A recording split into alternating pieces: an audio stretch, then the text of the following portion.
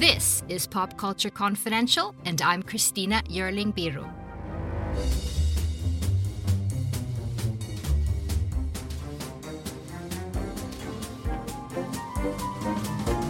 Hey everyone, welcome back to another Venice Film Festival dispatch here at Pop Culture Confidential. Today I'm introducing a new voice, really, the youth of cinema. I'm so happy to have Connor Lightbody with me today.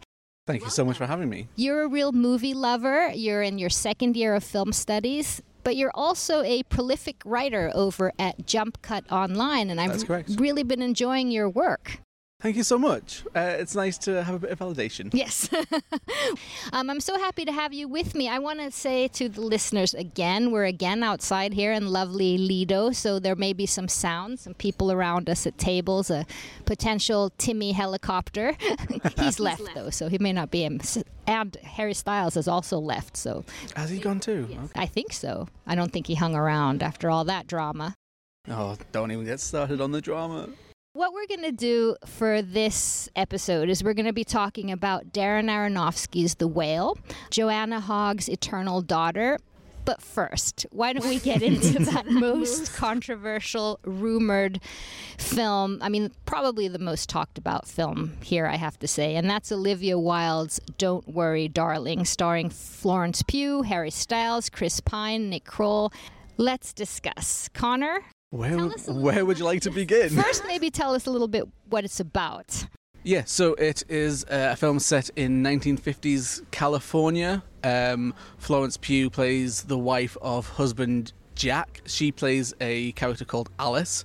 And as the plot progresses, we kind of go on a journey into Wonderland as everything is not quite what it seems in Alice is this a good suburban utopia. Jack is played by, or her husband is played by Harry Styles. This community that they're living in called Victory is run by, I would almost say, a cult leader of some sort. His name is Chris Pine. Exactly. And I wouldn't say slowly, but we, after a little while, start thinking there's something wrong with this Victory Village. There's one woman in particular who seems to be having episodes, nightmares, and does some, serious self-harm while saying that we're all trapped here and something is going on in Victory. What did you think of the movie in general? I liked it in parts. I felt like there was a lot to be desired on it as well. Mainly with Wilde not allowing the script to actually deliver on itself. So the script talks about all these repetitive orders and structures that, true society in this male suburban nirvana is prone to. Florence Pugh is really great. She's really a superstar. I think she's been good in pretty much everything she's done so far, and she's so young, and she's really magnetic here.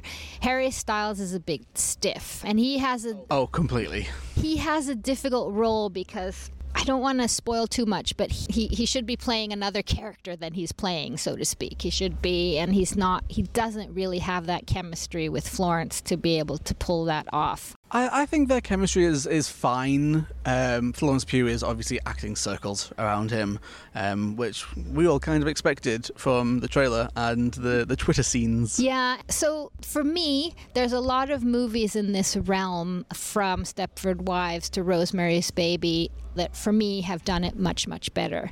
I thought it was a gorgeous film. I thought all the scenery, all the clothing, the production design is second to none. Incredible. But let me put it this way. Barring all the other stuff that's been going on, the rumors, but all the Shia LaBeouf drama, all the drama that Florence Pugh and Olivia Wilde have been fighting, and here at the press conference, she didn't even come to the press conference. There's all this stuff. But one thing that I thought was very strange was that Olivia Wilde a couple weeks ago gave an interview, and I'm not going to spoil, but if you want to look it up, you can. She gave an interview where she said, she told us who the Chris Pine character, the cult leader, is modeled after. And when she said that, I knew the plot of the story. Yeah, absolutely. The figure that he's modeled after is a very particular modern type of discussion we have going on about male toxicity, so to speak. So I think she sort of gave the entire movie away, so there was no real twist for me.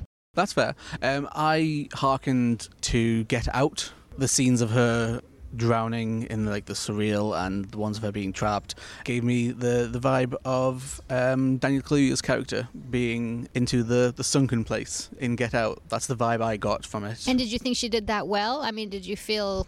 I felt it was a complete pastiche of it. Feeble imitation of Jordan Peele's mastery in that film. I don't think she had the ability to nail that down, which, to her credit, it's so ambitious. There is so much there in terms of what she's trying to accomplish. Oh, she's a good director. I really liked Booksmart, and I can't wait to see... Booksmart? Wonderful, Chef's kiss. Right? I really can't wait to see where she goes next. And as you're very right in saying that this was like a very ambitious sophomore project to take on. And again... the acting around Florence Pugh, as you said, she's just like acting circles around everyone. She is so And unfortunately, if the movie would have been a masterpiece, this whole stuff that's been surrounding it, all this drama, all this fighting, all the stuff that happened here. The new rumor today, Connor, did you see that? Is this Harry Styles spitting on Chris Pine by any chance? Yes, there's this Twitter pictures of going around that at the premiere, Harry Styles spit on Chris Pine. I don't know what you make of that. I make of it that the discourse around this film, there is enough of it. We don't need to manufacture discourse. We are saturated with "Don't worry, darling" discourse already. It's sort of unfair in the sense that I think the publicist, this is just lost to that. The legacy will always be this discourse. And I mean, in a way, it wasn't a great movie, so the next one she does, hopefully it won't drown in discourse and will be a better movie. But yeah, and obviously it harkens back to the likes of Stepford Wives and Truman Show and things like that. What I did like a lot about it was it did make me feel like I was watching film from the 80s and the 90s. It felt like the sort of film that you go to cinemas to see. I think we had a small discussion on this outside of the podcast about the music. I thought it was a character of its own. I thought it added so much to what is happening on screen. And I hated it. I thought I was being told how I was letting you say that. Yes. Thank you, Hunter. For me, it felt like she was telling us every second, ooh, now it's a thrilling moment, Christina. Now it's not a thrilling moment. Yeah. Now it's a romantic moment. And it was a bit overpowering for my taste. It was, but the film itself is extremely heavy-handed in itself. It is. So I kind of vibed with the heavy-handed music, with the heavy-handed visuals. And well, we give it a mixed bag, right? I mean, it's not terrible, but... I think the hyperbole around it has kind of clouded a couple of people's judgments. As of this moment, I believe it is sitting at 37% on Rotten Tomatoes, which is too low. Obviously, that's 37% of just the people that critics, have seen it here. of people who have seen it. That may go up. It may even go down. But as of this moment, I think there's just too much hyperbole around. You've got questions, we've got answers. Business leadership, ownership, and sales can be challenging. Tune into the Accelerate Your Business Growth podcast to learn from the world's experts. Join me, your host, Diane Helbig, as I chat with people who have expertise in various areas of business. You'll enjoy the lively conversations that are focused on providing you with the ideas, tips, and suggestions you need to realize greater success. Get what you need for your business when you need it from the people who have the answers. Accelerate Your Business Growth is part of the Evergreen Podcast Network and is available on Apple, Spotify, or wherever you listen to your favorite podcasts. Its expectations. Let's move on to a movie that I think will have discussion after, because I think there's going to be a lot of think pieces on this one, and that's Darren Aronofsky's movie The Whale. Really an exploration into self-destruction, and he's moved away, I think, from Black Swan and Mother. This maybe is more towards The Wrestler, a really for me, a compassionate piece about a man who weighs 600 pounds, played by Brendan Fraser. He's gay. He has a trauma that he's been through. He doesn't leave his home. It's a very theatrical, small piece centered only in his apartment. We have a nurse who's also his friend, played by Hong Chow. So good. So good. And then we have his daughter, played by Stranger Things Sadie Sink, a young evangelist, Thomas, played by Ty Simpkins, and then his ex-wife, played by Samantha Morton, of course, sorry. And basically it's about 7 days where he's trying to reconnect with his daughter. It's based on a play. It's a very theatrical film.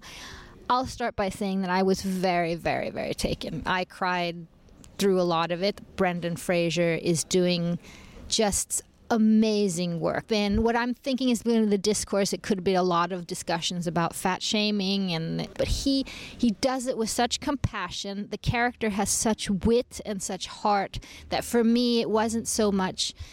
It could have been heroin. It could have been any sort of self-destructive. So that I understand that there's going to be concerns, but for me, I could see past that. How about you? Yeah, we're in complete agreement in terms of Brendan Fraser.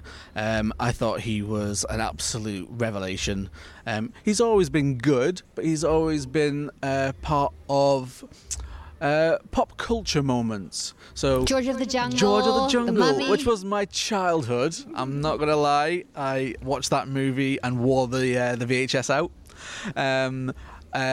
The Mummy. He's kind of always done pop culture. And then Monsters. I mean, he's done some really good, serious roles as well. There was a film a few years back that I remember seeing that I was really taken by, and I was so taken by it that I've forgotten its name. But it was Brendan Fraser trying to get a load of money for the daughter that he is trying to save from cancer, or along those lines. It came out about 2012, I want to say. I think it was one of his last roles before he departed from Hollywood. For those that don't know, he kind of took a break, so to speak. There was a lot of issues. He was himself sexually harassed. He spoke out about that. He had a lot of issues with Hollywood in general. And there's what's been called the Brennaissance or Brendanisance, which actually, it's lovely to cheer for him. I mean, he cried so much at the ovations here at Venice. Oh, I loved it so much.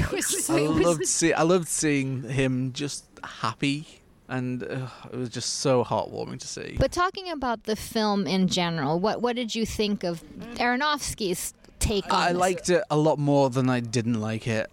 I had quite a few foibles with it, mainly in how you enjoyed its theatricality. I did not enjoy the fact that it was so limited. It felt limited by its origins as a play, and obviously the playwright is also the screenwriter, and he makes it theatrical, and it is a film about him confined in a single space. But I don't think that Aronofsky utilizes enough of that space to really make. You didn't need him to be out. You just needed that space to be utilized. Yeah. Mm-hmm.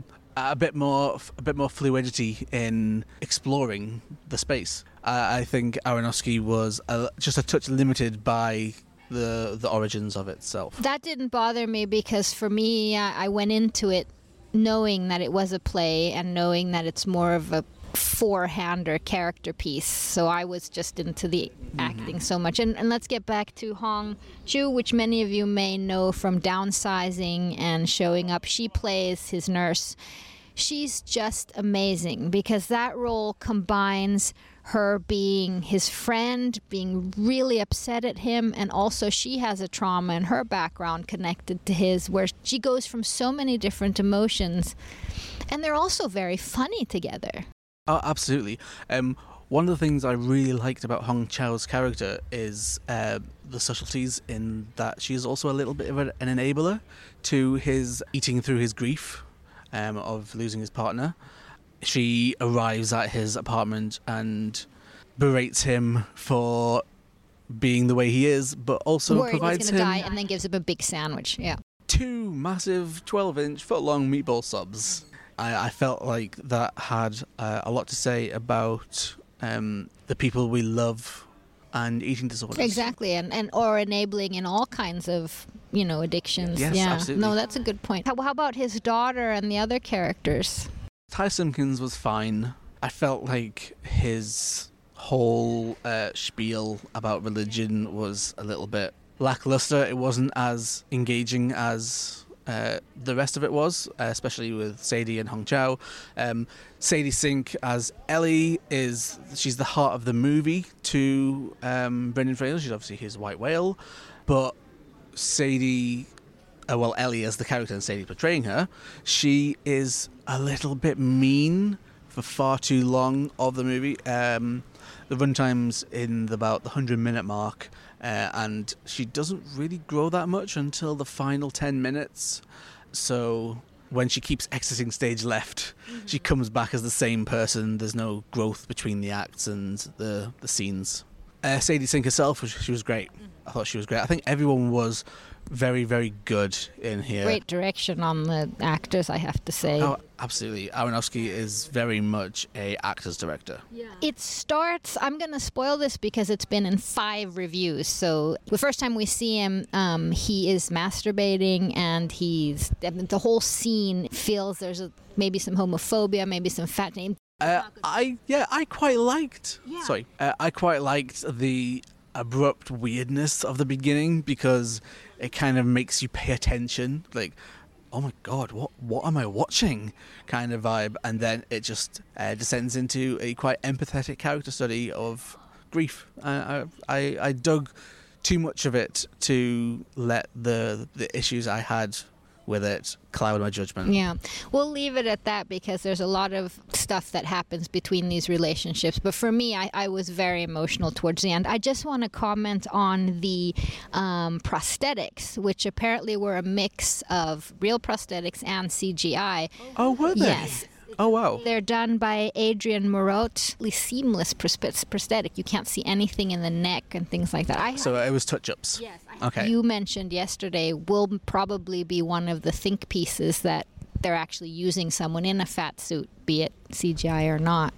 Yeah, as a slightly bigger person myself, I didn't feel too offended by the fat jokes in it, because I felt I myself am prone to making a joke about my own weight, and Brendan Fraser's character does it, Hong Chau's character does it, but it's never done outside of his daughter Ellie with vitriol, and I didn't mind it. I would be very interested to read the think pieces that are coming out. I am more than happy to engage with a little bit of Not the too discourse. Much, please, I'm probably going to take a couple of weeks out after this festival. The discourse is just it's becoming a bit overwhelming. Yes, it is. Well, I really loved that one, and I think you're quite on board. Yes. The last one I want to do is another quite theatrical piece, and that is Joanna Hogg's movie Eternal Daughter, which basically is a two-hander, but a one-hander. It's Tilda Swinton who plays 2 roles. She plays Julie, the filmmaker, as well as her elderly mother, and they are on a getaway to a Welsh hotel, and basically it's this getaway. It's a lot about memories. It's about mother-daughter. It's a ghost story. It's very haunting. There's some twists, which someone said they were a twist. For me, they were quite obvious. I mean, I don't think she gimmicked her way around this in any way. For me, it was very tender, but I'll let you begin. I agree. It is a very tender piece. It is very slow. It is the most Joanna Hogg has ever Joanna Hogged. She is obviously Julie, a filmmaker, which is obviously the same name and profession as the characters from Souvenir 1 and Souvenir 2. Whether this is... Obviously, the Souvenir films are slightly autobiographical for her. So if this is autobiographical... That's a hard... if this is autobiographical for Joanna Hogg herself, then go for it. If she wants to call herself Julie, that's the name she wants to call herself. But in terms of the film itself, I felt like, as with many Joanna Hogg movies, you don't like it until you really like it. Interesting. Explain. it keeps everything close to its chest, that you're slightly perturbed by it not revealing, and then as it reveals, the pieces fall in place for the reveal. It is very difficult to talk about this movie without talking about how the final few scenes correlate back and harken back to those really emotional scenes, but also quite jarring scenes. Where they're sitting at a table and it cuts between Joanna. It cuts between Julie. I'm doing it myself now. It cuts between Tilda on Tilda.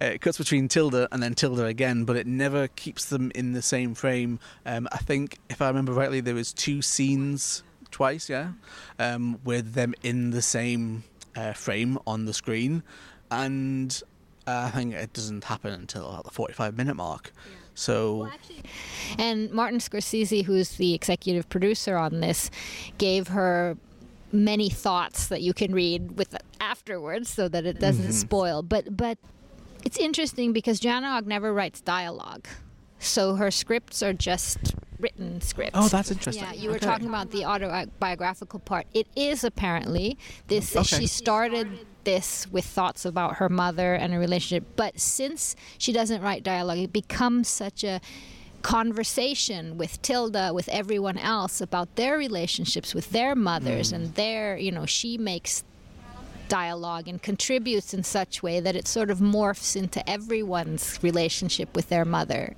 Isn't for me another incredibly dazzling performances by Tilda Swinton. Yeah, she's.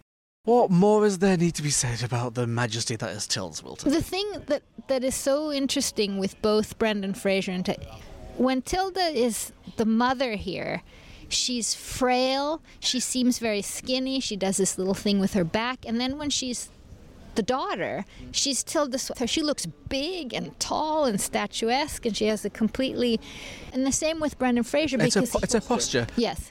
And he does everything with his eyes, I was just going to say. Brendan. Absolutely. Brendan the Whale, it's so much eye acting. Yeah. And a bit of makeup. And this is posture acting. Yeah, it's spot on, yeah. As you say, it's slow. There's a lot of sort of dialogue between mother and daughter, which is just tender, just very slow. I mean, this is not for everyone. It is very much not for everyone. As a massive fan of Souvenirs 1 and 2, I knew what I was getting into. I was well prepared. You're from before. Do you like Joanna Hogg? Oh, yeah. I loved the first one. Really rocked my socks off. Obviously, it's just this really neat, fragmented story of memory. I really, really appreciate it. And this is kind of similar in the same regard. It's kind of... memory. I mean, that's... the ghosts of the past, present and future kind of vibes. And it's a little bit like a gothic horror movie as well. Absolutely. The big mansion hotel that they're in. I don't want to stay in this Welsh hotel. I mean, they have no... They have to stay in this one room, but there's no guests, so there's just this eerie sensibility throughout this whole film. Like, where is everyone else? And you were mentioning yesterday, that's why you sort of start thinking, are we playing with timelines? What's going because of that vibe? Yeah, completely. There was elements of the costume as well, with like her hair changing and just the way she held herself. And Tilda's acting goes from quite proud to a certain melancholic kind of look. I can't explain why because it's spoilers, but the inference obviously is that it's really difficult without spoiling. It's very difficult to talk about this film, yeah. And it's funny because it's so slow, but it still has some massive spoilers. But we'll leave it at that. I mean, again, this is not for everyone. It really is a slow, but I think we both enjoyed. I just want to do a shout out. The MVP of the movie is Louis the dog. Wasn't he wonderful? Oh, so good. It was a spaniel, wasn't it? Yeah, I don't know much about dogs, but the way he was. He's the older Tilda mother's dog, the older of the two Tildas, and he's just like, you really feel like it's her dog. He's cussing and It absolutely is her dog. Like, the dog goes missing at one point, and she's running around like, my mother's dog, my mother's dog. But yeah, she's running around screaming, my mother's dog's gone missing and stuff like that. And yeah, we definitely get the sense that it's the mother's dog. So would you recommend it? I think go into it knowing that you're getting a very slow film that is going to build to something interesting. If that's not for you, then it's not for you. No qualms with not enjoying it either way. But yeah, if you're a fan of Joanna Hogg, you're going to like this. Great. Connor, that was the ones I wanted to talk with you about. Thank you so much. You're very welcome. Thank you. Again, thank you for having me. I really appreciate it. Hello everyone, my name is Matt Neglia, and I am the host of the Next Best Picture podcast, part of the Film Entertainment Awards website, nextbestpicture.com. On our show, we explore all year long what is possibly going to win Best Picture at the Oscars. We do this by conducting interviews with people within the film industry, holding weekly reviews of the latest theatrical releases, and on our main show, where we dive into various different topics, answer your fan questions, and also do our best to explore Oscar history's past in hopes that it will tell us something new for this upcoming award season race. We hope that you will join us on all of the various podcasting networks. We look forward to seeing you over at nextbestpicture.com.